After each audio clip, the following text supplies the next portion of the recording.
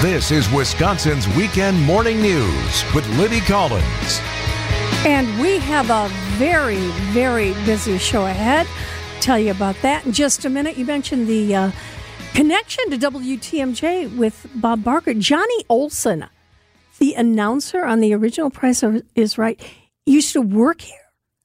Yes, that's correct. In the 1930s. So we're looking at almost 100 years ago. Oh, don't say that. I mean, that even predates me. But, wow, I did not know about that connection. I mean, if you listened at all to TV back in the 50s, the 60s, or even the 70s, I think Johnny Olson was still, out there and around. And as a matter of fact, speaking about that, we're going to be talking with longtime WTMJ personality Jim Peck later on this morning about Bob Barker. And, because Jim hosted a lot of the game shows in Hollywood for a number of years between his times in Milwaukee, and he knew a lot of these people, and he really understands the significance of those game shows, which one of the few that still exists today is The Price is Right. That's true. On daytime TV. So you weren't one of those college kids who scheduled your classes around The Price is Right, were you? No, I was not. Oh, you seem like you're such a serious student, Jessica. I bet you didn't even stay in the dorm to watch All My Children. I did not. I was a commuter. So. Okay. I get that. Anyway, we've got a lot to talk about this morning, including if you've ever won the Publishers Clearinghouse. No, not for real. But did you ever get a call saying you've won the Publishers Clearinghouse? Well, our consumer expert says not so fast. We're going to be talking with her a little bit more later on this morning. Also, Milwaukee's Brett Newski is back in town, and we're going to find out where you can see him perform later on this week.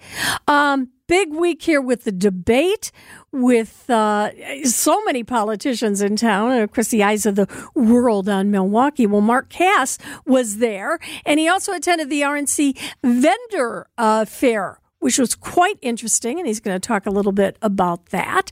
Also, speaking of the debate, with politics, you always want to follow the money. And we're going to hear from former Congressman Scott Klug. You might remember him. He was one of the Gang of Seven. Remember those guys?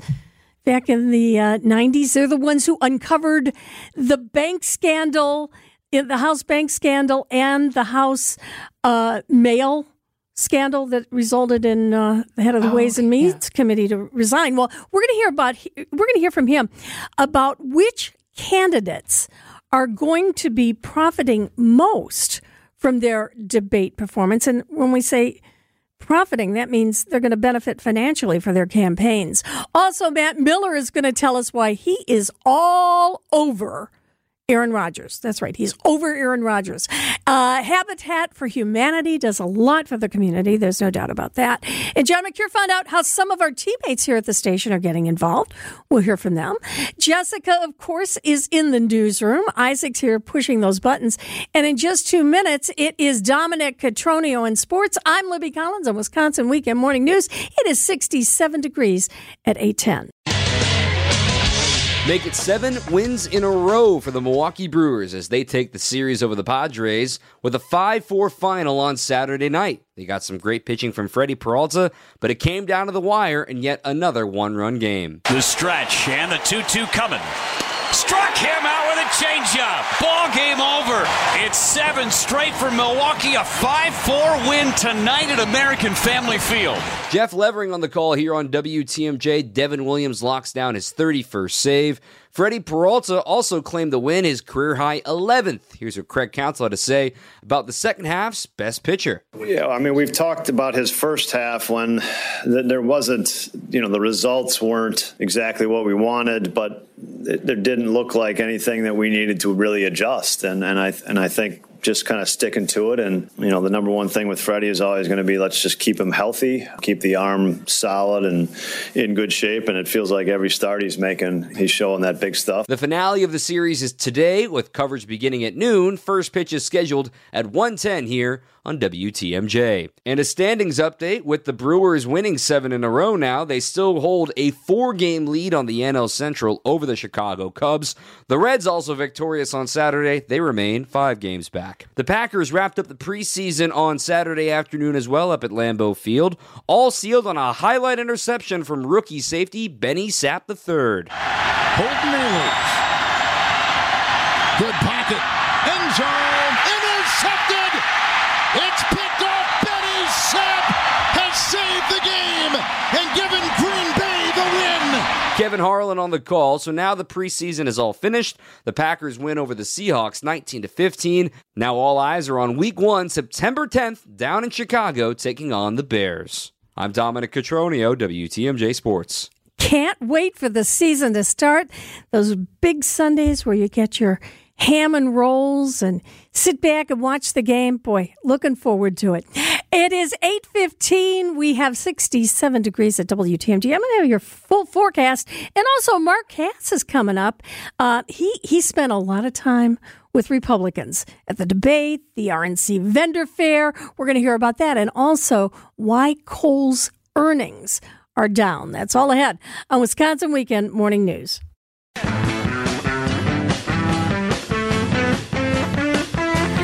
Oh, that heat we had earlier this week is all gone, and it is going to be pretty nice today. We're going to get up to about 71 degrees.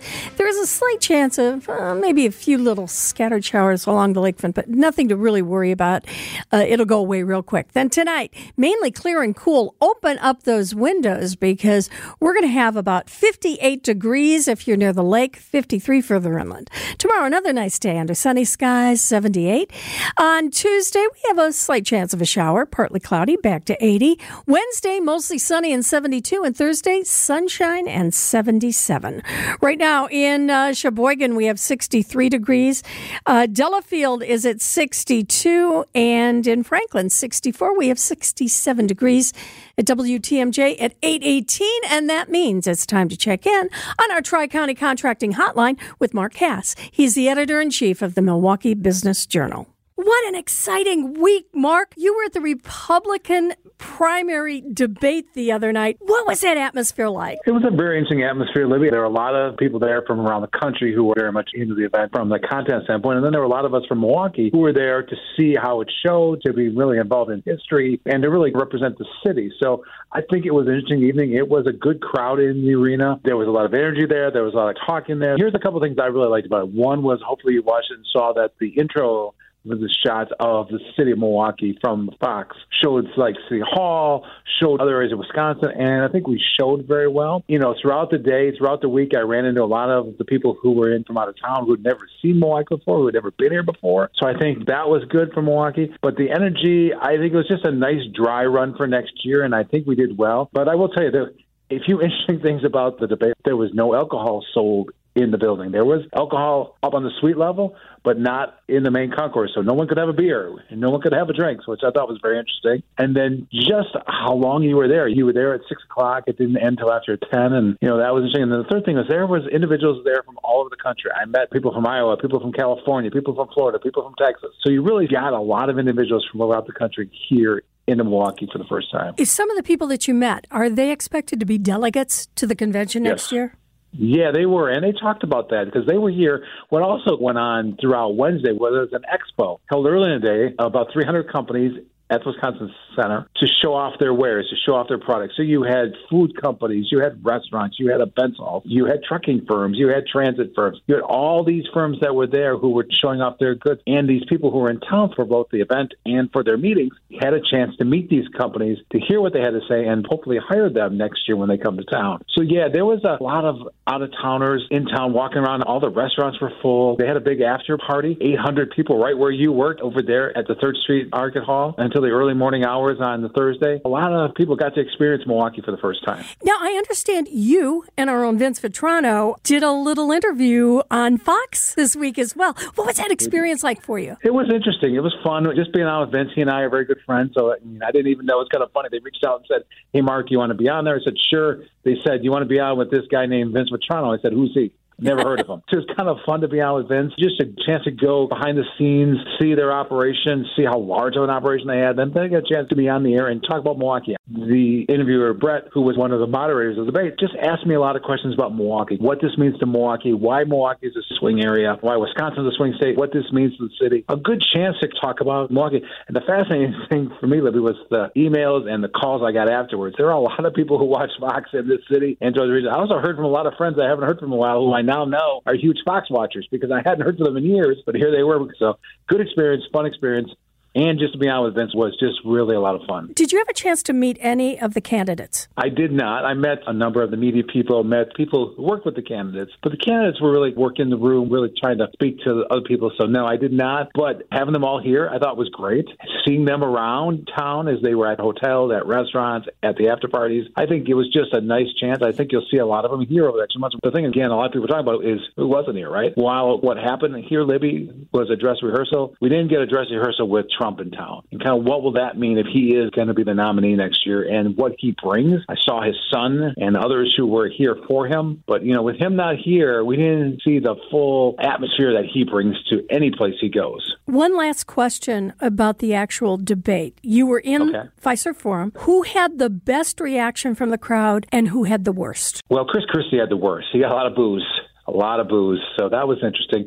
I'd say the best was mixed. I came away impressed with Nikki Haley. I thought she was very good. Again, I'm not going to talk about the politics as that's not what I do, but I just came away very impressed with her. She got a lot of applause, so I think she was one of the ones, but I had Chris Christie. He's the only one who actually, when they were introduced, he got booed. I mean, I thought that was very interesting. Yeah, I agree with you about Nikki Haley. She seems to be the mom who calls the timeout for everybody else. That's what I love. I actually turned to the people who were sitting next to me and said, geez, I've seen that at home. I've seen that with my wife saying to me, Mark, this is what you're going to do. This is my mom. I thought she was just very smart, very articulate, and just very impressive. Yeah, a lot of common sense. All right, let's move on to something else that's going to affect the delegates when they're in town next week. And that is your report in the Milwaukee Business Journal about the second line of the HOP streetcar. It's going to open on October 29th, and I expect you to be on there with me, riding around. Absolutely. It's going to be very interesting because they're obviously expanding it, but because, as I've talked about, I've been to the Couture recently, I've seen construction at the Couture, you can't run this line through an active construction site, so it's only going to run on Sundays for the first few months. It has to start running in October, or they could lose the potential federal money, so it had to start going, but it's only going to run like that, and it's not going to stop at the Couture until April. Let's be honest, there aren't a lot of people who head to the lakefront from November through January or February, right? That's not a big deal. I think where they're aiming for is to have this thing really running strong starting April next year as we get into Summerfest, as we get into all the summer festivals, to have that line active, to be able to access the lakefront from the intermodal station from the east side of Milwaukee through that route, I think is a step. But as I've said to you many times, it's got to be a step. It's a big deal because it's the first step. It's a small step, but we need to look at expanding it to other places if we want this to be a whole system. We need to look at the convention center. We need to look at the arena. We need to look at north up into Purvis Hill, going south into Walker's Point. That's what has to happen. But this is a nice step, and I expect to see you there sitting next to me on the first ride. Absolutely. Save a seat for me. All right, so you mentioned the Couture. Is it on schedule? Yeah, it is on schedule. I was up there recently for a tour with the developer. He gave me a one-on-one tour. It was a lot of fun just to go up 24 stories and actually look at the view. And that was only just over halfway up in terms of what it's going to be. But they are going to start showing apartments in October. They're going to have occupancy of some apartments in April of 24, and the entire thing up and running in 24. So that's a big deal. You know, it's the largest housing in terms of the residential structure in the state of Wisconsin. So we're right on the lakefront there. Beautiful sight lines, adding 3 restaurants in the building, adding the transit center. So this is a chance, another opportunity for Milwaukee, adding to our skyline. After this is done, you have to look to the south. There's another site right to the south there. When could that end up being our next skyscraper? All right. Well, Kohl's reported their earnings this week, and sales dropped, and they have been affected, just as many major retailers have, by the string of professional thieves cleaning out stores. Yeah. Fascinating to me because, you know, we've often heard for years and years and years about shoplifting, right? And we've seen some of it, unfortunately, and see it go on, but now it's going to such high ends. I've seen these shots of what's going on out in L.A., what's happened in Chicago over the months, and this stuff matters. I think we have to realize when a retailer loses things like this, who ends up with the cost? It's going to be you and I because they have to make up that money somewhere, right? So it becomes the other customers who actually end up getting harmed by this. So this is something that all retailers right now are just kind of trying to work through, trying to figure it out, trying to find the right balance to make sure that they can treat their customers with respect, but yet they have to make sure that someone's not stealing from them. So this one will be interesting for them to handle, but important because of the impact it has on everybody. And I think we all are paying more because of these. Really, it's professional. I mean, it's organized crime, and everybody's paying for it.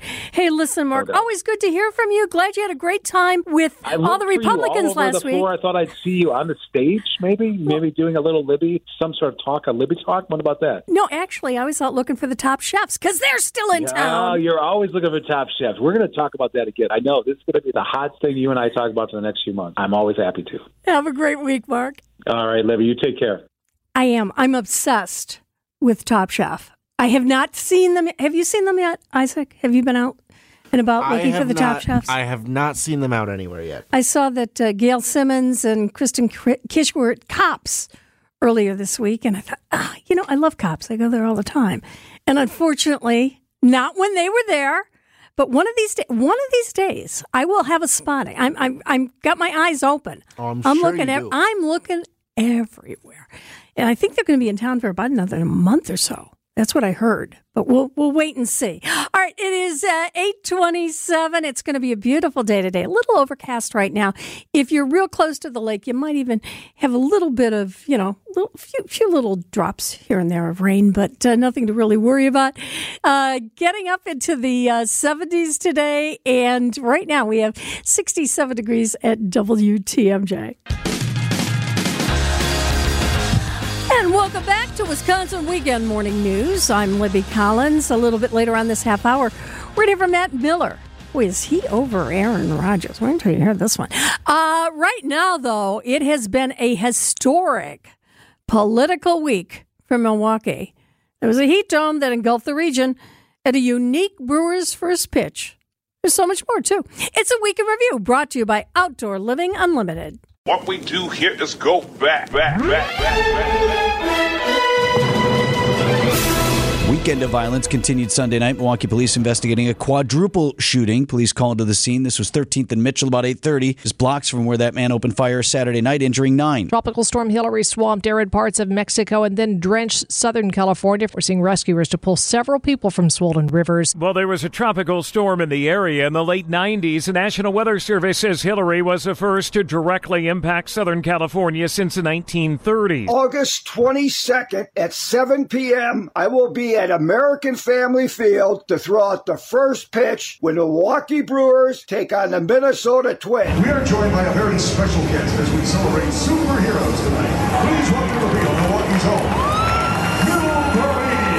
This is like a fever dream. According to Russian media, Russia's Federal Air Transport Agency says Yevgeny Prigozhin is listed as being among the passengers aboard a private jet that crashed in the Tver region on Wednesday. I don't know for a fact what happened, but I'm not surprised.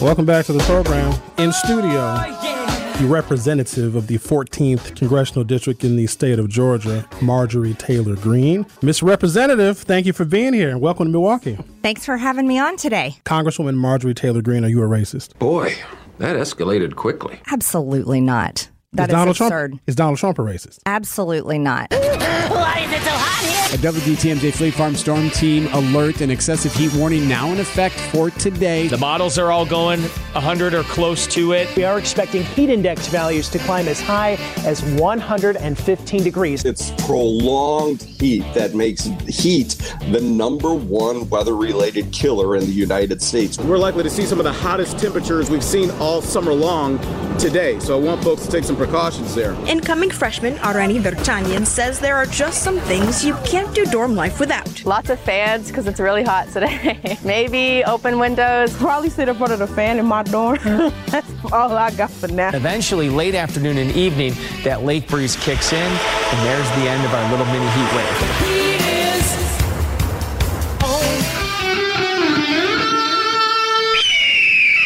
It's a who's who in the GOP political world, all in downtown Milwaukee. Republican presidential candidates gearing up for the first GOP primary debate tonight. This is going to be unconventional because, of course, the frontrunner in this race, former President Donald Trump, will not be on the stage. For him to show up as almost a Babe Ruth with a bunch of T-ball players, it doesn't make any sense. based on what we're seeing in polling, they don't want to see these candidates just go up there and trash Trump, to use a term. They want to see how you contrast yourself to the former president. Adam Roberts with you inside the spin room, hours away from the first Republican presidential debate. Only one candidate has made their way into the spin room so far this afternoon. That would be North Dakota Governor Doug Burgum. He tore his ACL on Tuesday playing a pickup basketball game. If you're going to lead this country, you ought to be able to stand on one leg for 2 hours. No justice, no peace. Dozens of protesters from Milwaukee to Florida. Shut it down! Marching with a variety of messages. Aimed at the Republican Party. They just don't represent anything anymore for the majority of America, and I'm really tired of it. Welcome to the first debate of the 2024 presidential campaign, live at Fiserv Forum in Milwaukee. Our country is in decline.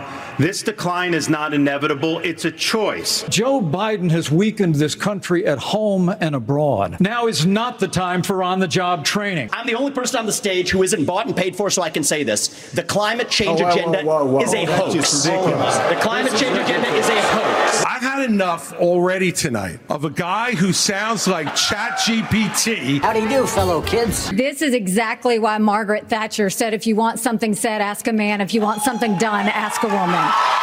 Donald Trump Jr. making his way into the media filing center after the debate wrapped up, but he wasn't allowed in the spin room by hosts Fox News. So apparently I can't go there because, again, I can't represent my father just like I couldn't when he was first indicted. What were your impressions of what happened tonight? With the exception of Donald Trump not being there, they played up to their percentage. I would put Nikki Haley above Ron DeSantis. I agree with you. He has like Scott Walker syndrome. Once he stops talking, it's like he disappears. That's going to wrap it up. I'm John Mercure. Enjoy the rest of your night. What a week, eh?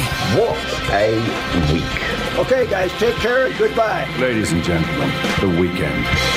It's 8:40, and the Weekend Review is brought to you by Outdoor Living Unlimited. I'm Libby Collins, and coming up, have you gotten one of those calls saying you've won the Publishers Clearinghouse? Seems like we're getting more and more of those on your cell phone yet. Well, we'll tell you what to do about it. It's all ahead on Wisconsin Weekend Morning News. It's going to be a pretty nice day today. Sunshine, 71. Boy, this is a great day to get outdoors, take a walk, take a long walk with the dog. Mainly clear and cool tonight. You can get the fire pit out because we're going to have about 58 if you're near the lake, 53 further inland. And tomorrow looks mostly sunny and 78 for a high. On Tuesday, we do have a slight chance of a shower. It'll get a little bit more cloudy, but the temperatures are going to be right around 80. Wednesday, mostly sunny, 72. Thursday, sunny and 77. In Germantown right now, it's 62 degrees. Pleasant Prairie is 65. East Troy is at 63 and it's 67 degrees at WTMJ at 8:44. Well, you probably have heard you won the Publishers Clearinghouse, but you really didn't. Joining us on our Tri-County Contracting Hotline is Michelle Reinen, our consumer expert, and tell us what's going on with that Publisher Clearinghouse scam. Yeah, well, the Publishers Clearinghouse scam is still out there, and it's imposters trying to pretend that they are Publishers Clearinghouse. And they're just engaged in outright fraud, and they're very difficult to stop because they're just enticing you with a prize to pay bogus fees and taxes. However, the Federal Trade Commission actually just settled a lawsuit with the legitimate Publishers Clearinghouse, and they've agreed to pay $18.5 million to consumers who wasted their money on misleading sweepstakes drawings, and they need to make substantial changes to how they're going to conduct business online. So it can be confusing to know if you're really dealing with the legitimate Publishers Clearinghouse or if you're dealing with the scammers who just call you and ask you to make a payment for the taxes and fees.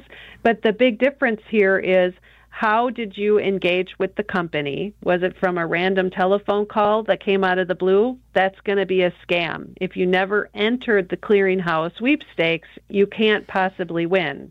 However, the legitimate one, if you did enter, you may have been manipulated into thinking that if you bought product, you could have increased your chances of winning. And that's where the Federal Trade Commission has stepped in and made sure that they are making changes to that company as a result of the tactics they've used to entice consumers. Will any of the consumers get restitution from that FTC settlement with Publishers Clearinghouse? Yeah, in this case, they are going to be working with the Federal Trade Commission to determine how any disbursements will be made. So as we have information, we will share that. But you can always go to the Federal Trade Commission's website, ftc.gov, and follow that for yourself. And what's that Wisconsin Consumer Protection Hotline, Michelle? 1-800-422-7128. It's 8:46, 67 degrees. You're 1 minute away from Sports with Dominic Cotroneo right here on WTMJ. For the second consecutive game, the Brewers ride one hot inning to defeat the San Diego Padres and mark 7 consecutive wins. A 5-4 final on Saturday keeps the Brewers 4 games clear of the Cubs in the NL Central, and a 5-run 5th inning was all the offense needed. Here's manager Craig Counsell. It was a move the line type inning, just a bunch of good at bats and a bunch of guys. We got some momentum going. We got some runners on, and in an inning when he was maybe tiring a little bit, and made it work. The finale of the series is today at 1:10 as the Brewers look for their 8th consecutive win. Our coverage will begin at noon. I've got you covered for Brewers warm-up. Then the network pregame takes over at 12:35 for first pitch at 1:10. The finale of the preseason for the Packers has come and gone. A 19-15 victory for Green Bay. Jordan Love went 9 of 15 in the contest for 63 yards in the air and 1 touchdown. He also rushed a little bit too, collecting 21 yards on the ground. All in all, head coach Matt LaFleur was pleased, but there was one thing that caught his eye. The energy in the stadium, our fans were, you could feel it. Would love to refrain from doing the wave when we're on offense, but it feels like that's tradition. But it was all in all, it was really good. It was great. Week 1 of the NFL season is 2 weeks from today, September 10th, down at Soldier Field for the Packers and the Bears. And Week 0 of the college football season has come and gone. And no surprises, Notre Dame, 13th ranked team in Ireland, defeat Navy 42-3. Also, number 6 USC had no problem at home with San Jose State, 56-28. Heisman hopeful Caleb Williams threw for 4 touchdowns. 19th ranked Wisconsin opens at home next Saturday against Buffalo. For WTMJ Sports, I'm Dominic Cotroneo. See, I've got my eye on Mr. Magoo. What is he? The third screen or third? He's like the third quarterback up. Am I right on that one? I have never heard anything about a Mr. Magoo. Well, they say Magoo. I say he's Mr. Magoo, but I've got my eye on him. I think he's going to be fun to watch. But you got to get to third string before he gets out there on the field. All right, it's those little things when I'm watching the football games. All right, 8:49 is your time. We've got 67 degrees at WTMJ. Matt Miller, speaking of football, boy, is he over. Is he over Aaron Rodgers? We're going to talk about some hard knocks. It's all ahead on Wisconsin Weekend Winning News. WTMJ, W277CV, and WKTI HD2 Milwaukee from the Annex Wealth Management Studios. This is News Radio WTMJ, a Good Karma brand station.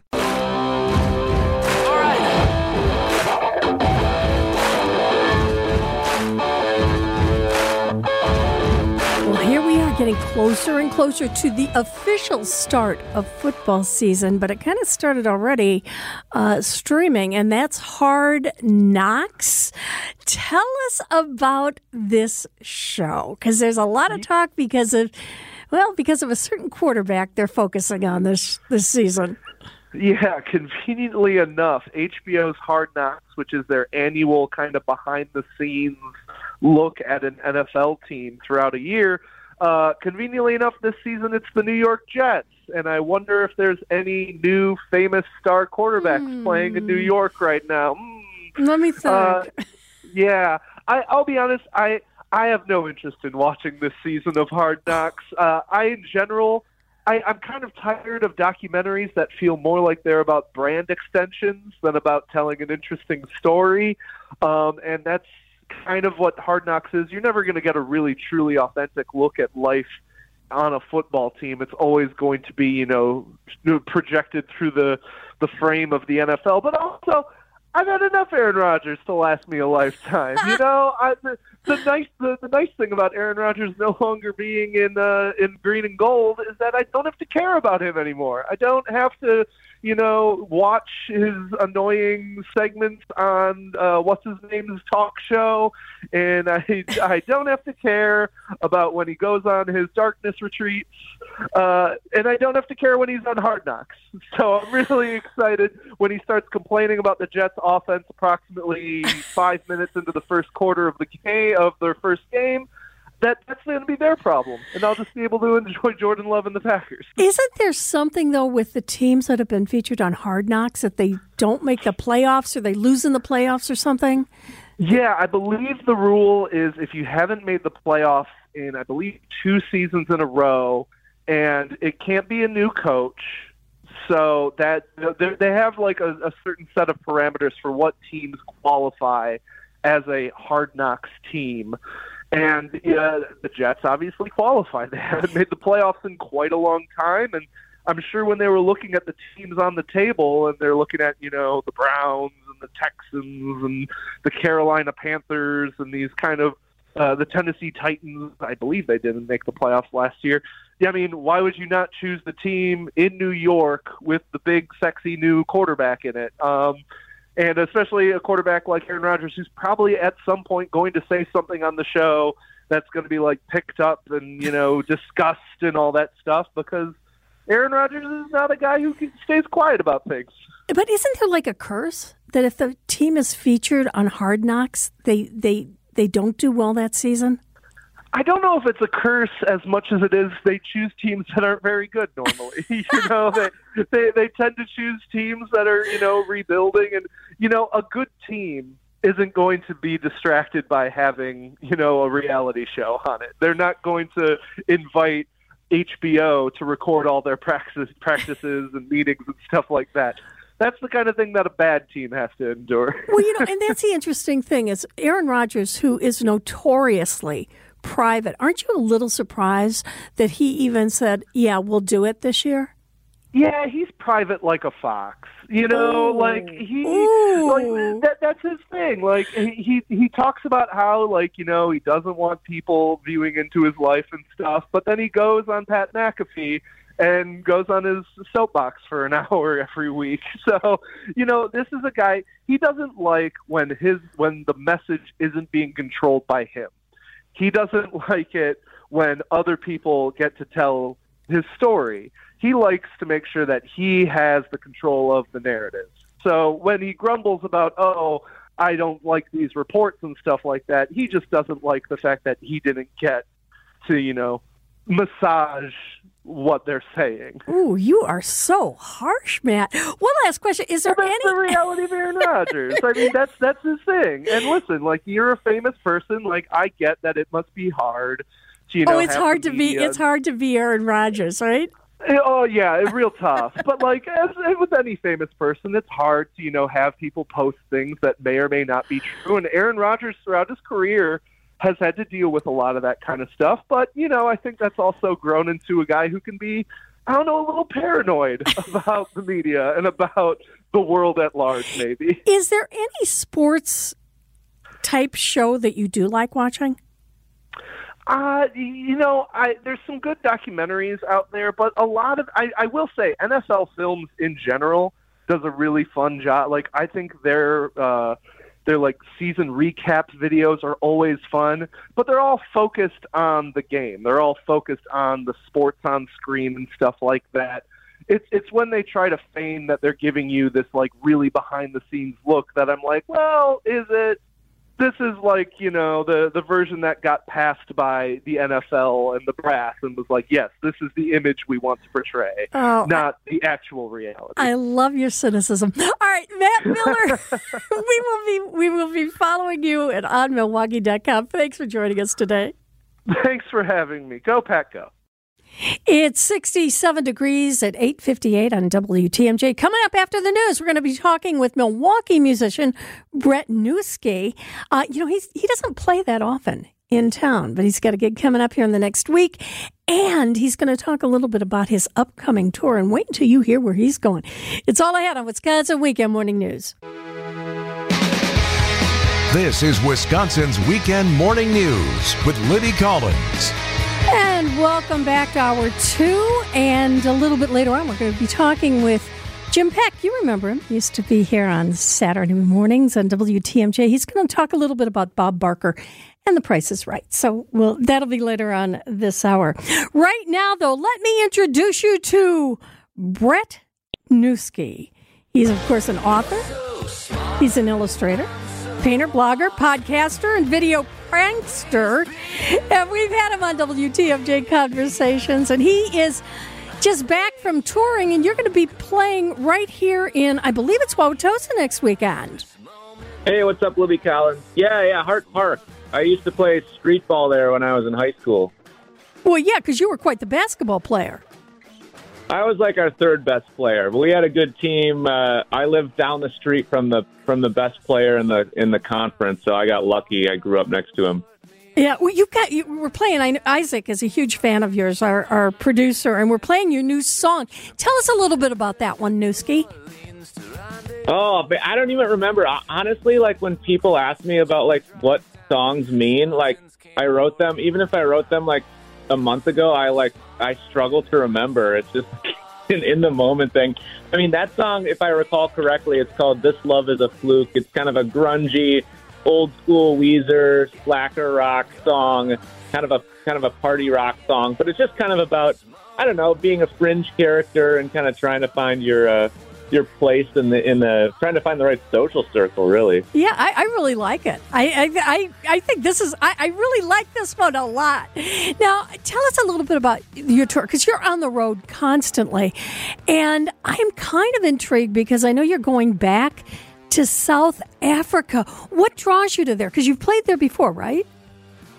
Yeah, I think this is probably my 10th time going there. It was like haphazardly just like the first place I ever did a tour because I got invited out there by a South African artist. And it just kind of sparked. It was really encouraging. It really sparked motivation for me. And, I think there's just less bands over there. And I think it's maybe a little easier to cut through. I'm not sure. But for whatever reason, the response was really cool. And there's a energy in the air, and people are pumped to see you, and they're like, "Oh, Brew, you came all the way to South Africa, Brew. It's so lekker. Thank you for coming, Brew." So it's I love that place, and it's usually very sunny and great food without corn syrup injected into it. It's interesting that you say that they're so grateful to have you there because they don't have that much music like you play, but our audiences, not just in South Africa, but you tour Europe a lot. I know you're in the UK, Netherlands, Germany, Austria. Do they differ from what you see back here in the U.S. and particularly in Wisconsin? Yeah, I mean, Europeans are just a bit more reserved. So, I mean, I think just in general life, like there's just a bit less anxiety in the air in Europe. I don't know what it is. Americans just party a bit more outwardly, and that's fun too. That's really fun for rock shows. But I don't know. We're like America's amazing, but it is also like the beacon of horrible mental health, and I struggle with that myself. But we're in this kind of weird fame chase culture, and everyone's in a social media like Nintendo game, kind of inadvertently or not, playing the traps of comparisons with our friends and acquaintances. And I don't even know if I'm actually answering your question, but crowds are both awesome on both sides. I think it's just easier to kind of relax in some of these countries with slower pace of life, like Europe and South Africa. I know you mentioned about struggling with mental health, and you've written a book called "It's Hard to Be a Person," about defeating anxiety, surviving the world, and having more fun. And you've integrated that into your music as well. I know that you've got an album that kind of accompanies that book. Yeah, it's I made a soundtrack to the book. I was my producer Spatola and I, we were making kind of a bunch of acoustic punk recordings, like kind of in the Violent Femmes inspired kind of stuff, really raw, kind of stripped down, but like loud and fast acoustic instrumentation and power pop and short hooky songs. So those songs, I wrote them kind of, transporting myself back into, being a middle schooler, a high schooler, a young person, just trying to kind of figure out my brain and my world and my, philosophies and where I stood on things. So the songs just fit right in with the book. So it just made sense to kind of team them up together. Well, I know a lot of people are excited that you're going to be playing back here in Wisconsin next weekend. And again, it's at Hart Park. Tell us about that and how everybody can come to see you. Yeah, so it's at Hart Park Labor of Love Festival, and we played during the day. We play at 2:00, which is awesome. I love playing during the day where I can drink an iced coffee and then go up on stage. Are audiences during the day a little bit different than the ones you play for at night? Well, I don't know. We haven't played during the day in years, so yeah. I mean, they're probably a little less buzzed up and a little more. I don't know. It'll be great. But the toughest thing about playing daytime is the sun is just ripping you to shreds, and you can't see like your gear, your pedal boards, and the switches by your feet. So it's actually one of the more challenging things to play in the hard sun. Not to mention my pasty Polish complexion getting sunburnt. That's interesting that you say it's more challenging to play during the day at night, because I would have thought the reverse. I'm really surprised that you say that. Well, I'll tell you, if you haven't seen Brett Newski and his band Newski, if you've seen them and you want to see them again, next Sunday is the date. Hart Park, and again, 2:00 in the afternoon, Brett?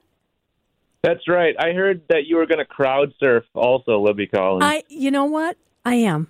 I will be there. All right. Audio evidence. Yeah, okay. Hey, listen, Brett, always great to hear from you. And good luck on that next tour. I envy you going to South Africa. Thanks, Libby. You're an ultra pro. I appreciate it. It's 9:14, 68 degrees at WTMJ. Make it 7 wins in a row for the Milwaukee Brewers as they take the series over the Padres with a 5-4 final on Saturday night. They got some great pitching from Freddie Peralta, but it came down to the wire in yet another one-run game. The stretch and the 2-2 coming. Struck him out with a changeup. Ball game over. It's 7 straight for Milwaukee. A 5-4 win tonight at American Family Field. Jeff Levering on the call here on WTMJ. Devin Williams locks down his 31st save. Freddie Peralta also claimed the win, his career-high 11th. Here's what Craig Counsell had to say about the second half's best pitcher. Yeah, I mean, we've talked about his first half when there wasn't, the results weren't exactly what we wanted, but there didn't look like anything that we needed to really adjust. And I think just kind of sticking to it. And, the number one thing with Freddie is always going to be, let's just keep him healthy, keep the arm solid and in good shape. And it feels like every start he's making, he's showing that big stuff. The finale of the series is today with coverage beginning at noon. First pitch is scheduled at 1:10 here on WTMJ. And a standings update with the Brewers winning 7 in a row now. They still hold a 4-game lead on the NL Central over the Chicago Cubs. The Reds also victorious on Saturday. They remain 5 games back. The Packers wrapped up the preseason on Saturday afternoon as well up at Lambeau Field, all sealed on a highlight interception from rookie safety Benny Sapp III. Holton Ahlers. Good pocket.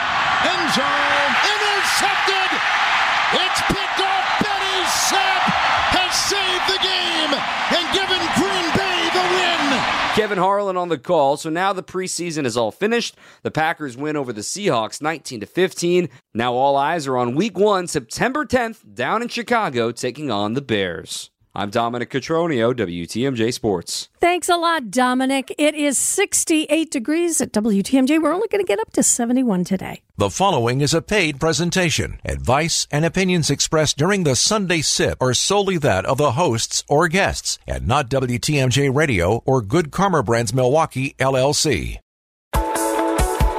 This is Jen Latta. You are listening to WTMJ's Sunday Sunday Sip, and we got a full house in here today. Lots of folks to talk about what is going to be a great collaboration. First, John Reitz, SVP of Great Midwest Bank, Dave Grams, the Executive Director of the Alzheimer's Association of Wisconsin, and Bonnie Blair, someone that needs no introduction. She's an Olympian. She's a gold medalist, one of the most decorated athletes in Olympic history, who happens to call Wisconsin home. And we are talking about a collaboration between Great Midwest Bank and the Alzheimer's Association of Wisconsin. So, John, I want to start with you.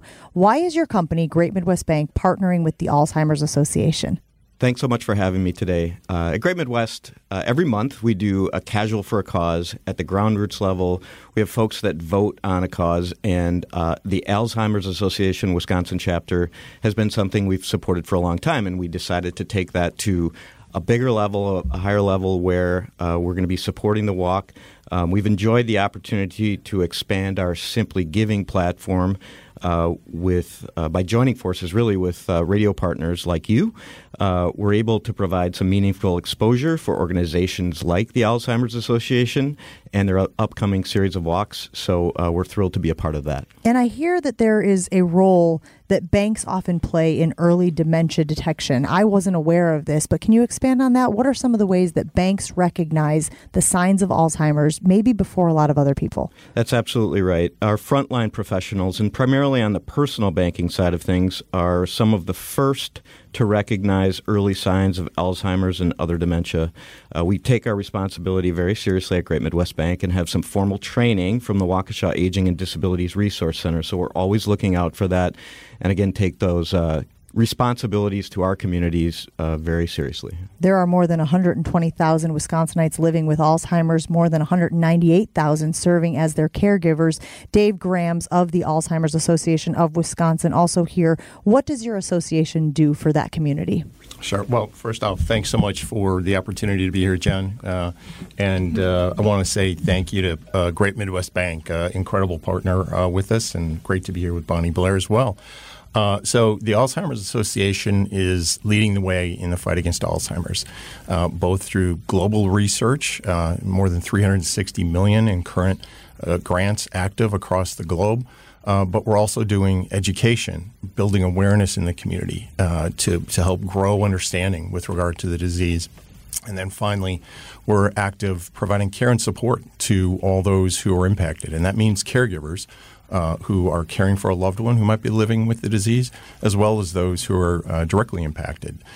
So we are directly involved in that kind of support and active in communities not only here in Wisconsin, but across the country.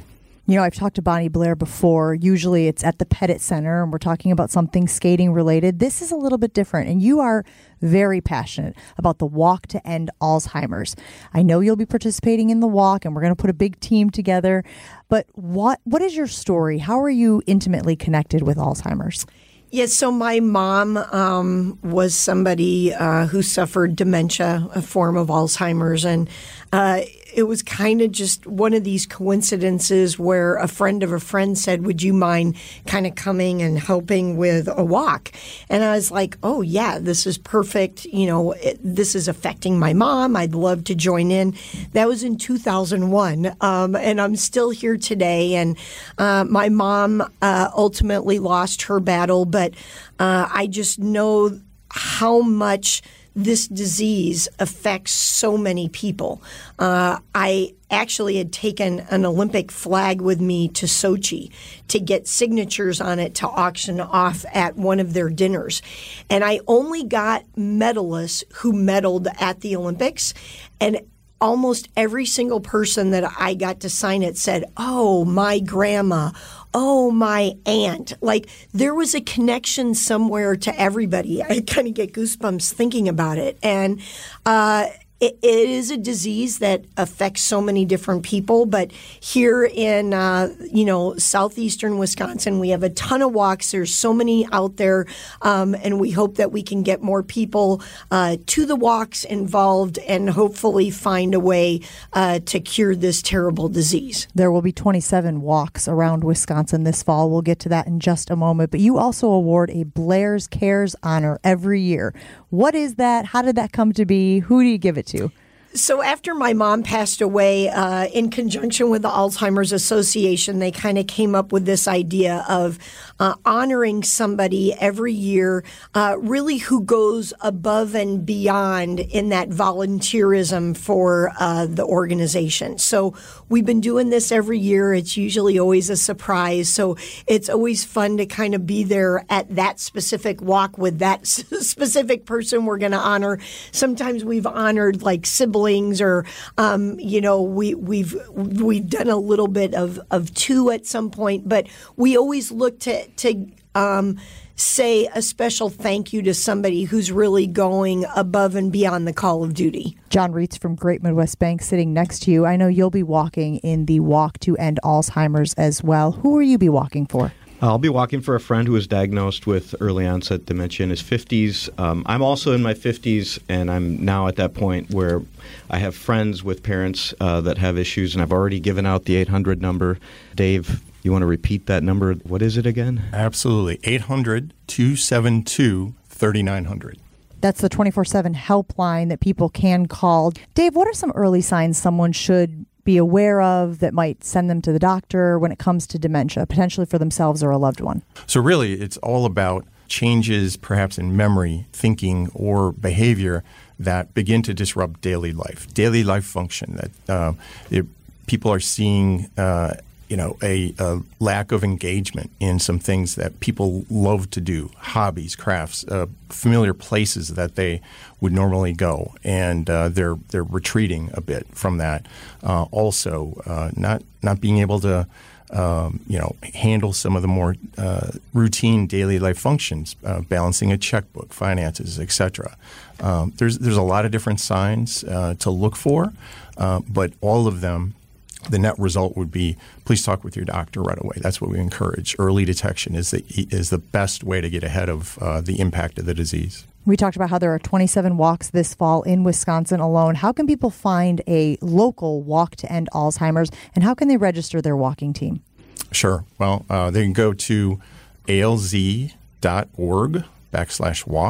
That will get people connected to the entire collection of walks across the country. There are 630 across the nation, and 27, as you mentioned here, just in the state of Wisconsin. So it's the number one way that we build awareness in the community, as well as our drive revenue to help fund our mission. That number, once again, 800-272-3900. It's the 24/7, 365 helpline for the Alzheimer's Association, answering questions, giving information, kind of just being that resource in the community for people who might be wondering if they or a loved one are dealing with onset Alzheimer's. And we mentioned the 27 walks this fall in Wisconsin. For more information, you can go to act.alz.org/Wisconsin. John Reitz, Dave Grams, and Bonnie Blair, thank you so much for joining me here on the Sunday Sip. It's 68 degrees, 9:30. We're coming up to news right after this. Welcome back to the final half hour of Wisconsin Weekend Morning News. I'm Libby Collins. Well, most of us watched that Republican primary debate on TV. The real decision makers were meeting away from the cameras, determining which candidates deserve the financial support.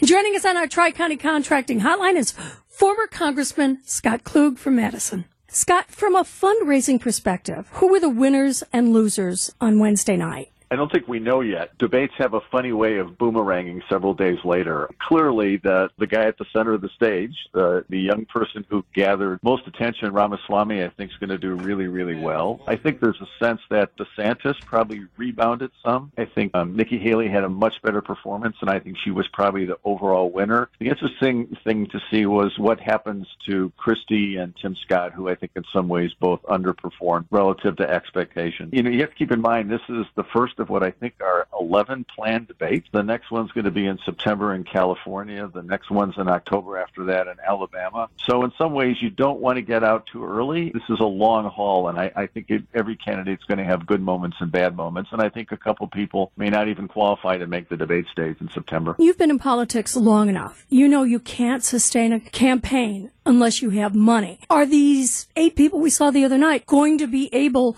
to fund the campaigns until the next debate? That's a good question. I mean, clearly, I think what you saw with DeSantis in some ways mirrored what happened to Scott Walker back in 2016, and I was involved in Scott's campaign. A lot of early buzz, a lot of big fundraising numbers, and then a decision to hire a lot of staffers. And then Scott underperformed in the first presidential debate, and the money dried up, and then you had to lay people off, and that's a narrative that's hard to turn around. DeSantis is trying to do it. I think the jury is still out. Why DeSantis was struggling, people started to put their markers down elsewhere on Tim Scott and a little bit on Christie. I think now that Nikki Haley may be the big winner from a fundraising perspective. And the other person in the debate will be interesting to see what happens with Trump's financial numbers. Every time he gets indicted, the money seems to pour in. But at some point, I can't believe there's just not some steady attrition that develops, and so much money is going out of the Trump campaign to pay legal expenses. He may find himself in a situation where he's raised the most money and may not actually have cash in the bank.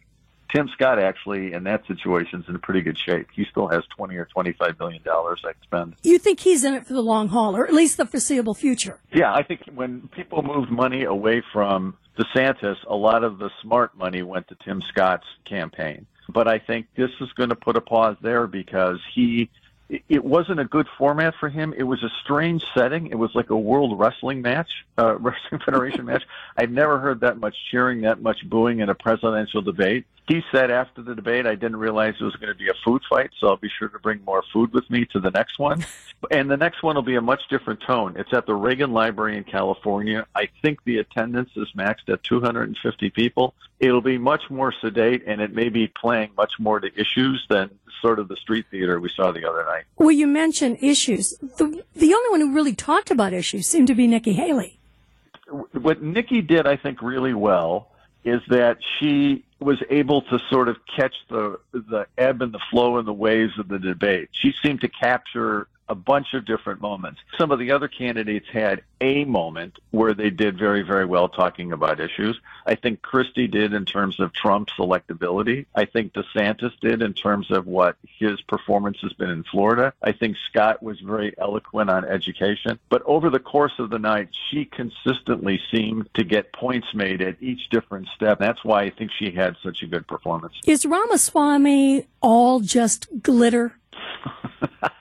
Well, if he gets elected president, I may not be on his cabinet list. I thought he was very strange, divisive character. Christie made a great point that his opening statement was actually a ripoff from Barack Obama's opening statement at the Democratic Convention, where he said, "Who's this skinny kid with a funny name running for president?" So he, I think, stood out just by capturing so much time. He was glib and he was entertaining, but I also think there was immaturity and also a lack of experience. And you can bet in California the long knives will be out for him. I mean, clearly that's whose bubble they're gonna try to pierce last time out. I'm not sure the shtick he did will work well in the long run. I think it's got him early attention. But now I think in the next month, the press is going to look closely at all of the statements he made. The opposition research will be much more different. In a month from now, we may be writing whether that was the start and October is the end of his campaign. I just don't think it's sustainable. You mentioned Chris Christie. Is he in it because he seriously wants to become president or just to stir up reaction against former President Trump? I think it's both. There was a move afoot in 2012 to draft Christie when he was sort of at the peak of his career in New Jersey to be a alternative to Mitt Romney. And it's always funny in politics. You got to jump when the time is right, and he didn't do it. And now he's a little bit of yesterday's news, and I think it's hard to recapture magic.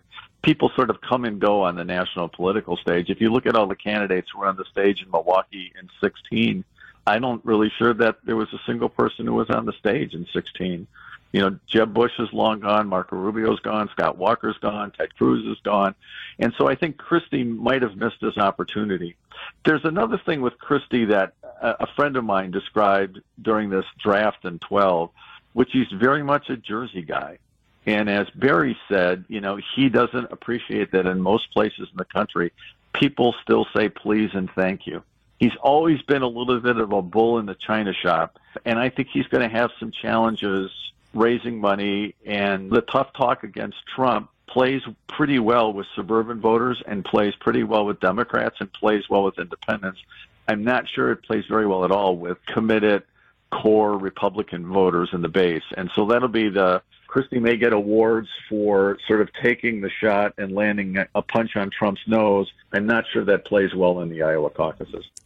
9:43 and 67 degrees at WTMJ. How can you help Habitat for Humanity? We'll tell you right after this. 9:45 on WTMJ. You know, John McCure talked with Christy Siebold from Habitat for Humanity about an event that's going to happen later this week. Women Build is a program that we do every August, and we bring together teams of women, both corporate partner-sponsored teams and many friend groups that are doing peer-to-peer fundraising. And it's just a blast. Over half, this doesn't get shared a lot, but over half of our construction crew are women. Wow. And so on our staff. And so we have full days with all women on the build site doing everything from framing to siding to flooring and drywall and painting. And we just have a really great time out there together. That's real work. Yeah. Oh, absolutely. But you don't have to know anything. We take newbies and we take experienced people through our Women Build program. This year we're having 14 teams come out, and together those teams have already raised $50,000 towards our $75,000 house sponsorship goal.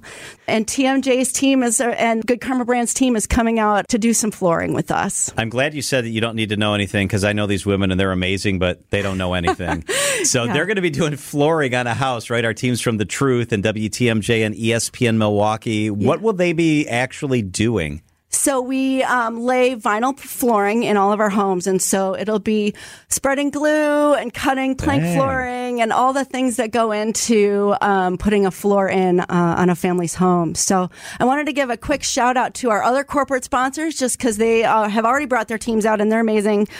Thrive Realty and General Mills and Harris Family Dental, MGIC, PNC Bank, and We Energies Foundation are our other corporate sponsors this year. That is absolutely amazing. So what happens if our team screws up the floor? They won't. We have great training. It'll go awesome. People want to help. How did they do that? Yeah, absolutely. Because this is a fundraiser, It is a too, fundraiser, right? Yeah. So a house sponsorship is $75,000. And if your listeners would like to contribute to the Good Karma Brands team, they can go to MilwaukeeHabitat.org. Click on the donate button, and then there's a link to the Women Build donation page. Great idea. It's 9:47. We're 1 minute away from Dominic Cotroneo in sports. For the second consecutive game, the Brewers ride one hot inning to defeat the San Diego Padres and mark 7 consecutive wins. A 5-4 final on Saturday keeps the Brewers 4 games clear of the Cubs in the NL Central. And a 5-run 5th inning was all the offense needed. Here's manager Craig Counsell. It was a move the line type inning, just a bunch of good at bats and a bunch of guys. We got some momentum going. We got some runners on, and in an inning when he was maybe tiring a little bit, and made it work. The finale of the series is today at 1:10 as the Brewers look for their 8th consecutive win. Our coverage will begin at noon. I've got you covered for Brewers warm-up. Then the network pregame takes over at 12:35 for first pitch at 1:10. The finale of the preseason for the Packers has come and gone. A 19-15 victory for Green Bay. Jordan Love went 9 of 15 in the contest for 63 yards in the air and 1 touchdown. He also rushed a little bit too, collecting 21 yards on the ground. All in all, head coach Matt LaFleur was pleased, but there was one thing that caught his eye. The energy in the stadium, our fans you could feel it. Would love to refrain from doing the wave when we're on offense, but it feels like that's tradition. But it was all in all, it was really good. It was great. Week 1 of the NFL season is 2 weeks from today, September 10th, down at Soldier Field for the Packers and the Bears. And week 0 of the college football season has come and gone. And no surprises, Notre Dame, 13th ranked team in Ireland, defeat Navy 42-3. Also number 6 USC had no problem at home with San Jose State, 56-28. Heisman hopeful Caleb Williams threw for 4 touchdowns. 19th ranked Wisconsin opens at home next Saturday against Buffalo. For WTMJ Sports, I'm Dominic Cotroneo. Thanks, Dom. Coming up in just a couple minutes, Jim Peck is going to join us talking about Bob Barker's legacy. It's all ahead on Wisconsin Weekend Morning News. 9:54, 70. It's 67 degrees. We're going to get up to 71 today. Joining us is Jim Pack. He was here with us for years and years and years on WTMJ, and he knows all about game shows. And, of course, yesterday, Bob Barker, the host of The Price is Right, passed away at the ripe old age of 99. But I'll tell you, he leaves quite an impact, doesn't he, in terms of how many years did he spend on TV? Well, I think it was somewhere starting about 1830. Bob was amazing. I'm old enough to remember Truth or Consequences when it was on radio, and he took it over on television. And I mean, the man did an entire career on 2 game shows. Where did I go wrong, Libby? I don't know, but yeah, Truth and Consequences for how many years? Was about 15 years, and then The Price is Right. Yeah, and I don't know if you were aware of this. I was. I just, because Jessica had it this morning, and that is that Johnny Olson, who was the first announcer on The Price is Right, actually worked here at WTMJ back in the 30s. Yes, he did, and Johnny was a terrific guy. I knew him slightly. We worked together a couple of times, and he was just a somewhat professional. And the other thing was we sat around and talked, of course, about Milwaukee, which was great fun. Going back to Bob Barker, 35 years on The Price is Right. Why? First of all, how did he last that long? And what is it about that show that even now that he, he stepped down 15 years ago, but it still continues very popular, even playing at night in primetime? It's a terrific show. It's just a classic game show. It's very simple. It's easy to understand. You look at it and immediately you've got it, and it's the excitement in the audience, and you identify with that person, and you think of yourself. I could win all that if I just had the right thing, and you play along, and that's one of the big tricks. And Bob was just a master at knowing when to talk and when to be quiet, and just let you go and let the show flow on. But he had integrity, because after hosting Miss Universe and Miss USA for over 20 years, he stepped down because the people running that particular beauty pageant still used fur coats. I mean, that was integrity. He was absolutely committed to animal rights and animal welfare, and you had to be careful. I didn't spend time with Bob, but I knew many people, of course, who worked with him and knew him, and you had to be very careful, because if you said something, he would bend your ear for an hour on what was going on. He wasn't just someone who mouthed things. He lived it, and he studied it, and he knew more about animals than most veterinarians. That's pretty funny, Jim. Now, what do you think his impact will be? I mean, in terms of television, will we ever see his likes again hosting a show like that? Well, it's hard to say. It's the odds are certainly against it, but you never know. I just think of Alex Trebek, who left us a year or so ago, and how long he ran Jeopardy, and now other people will do it, and of course Art Fleming did it before he got it. So you never know.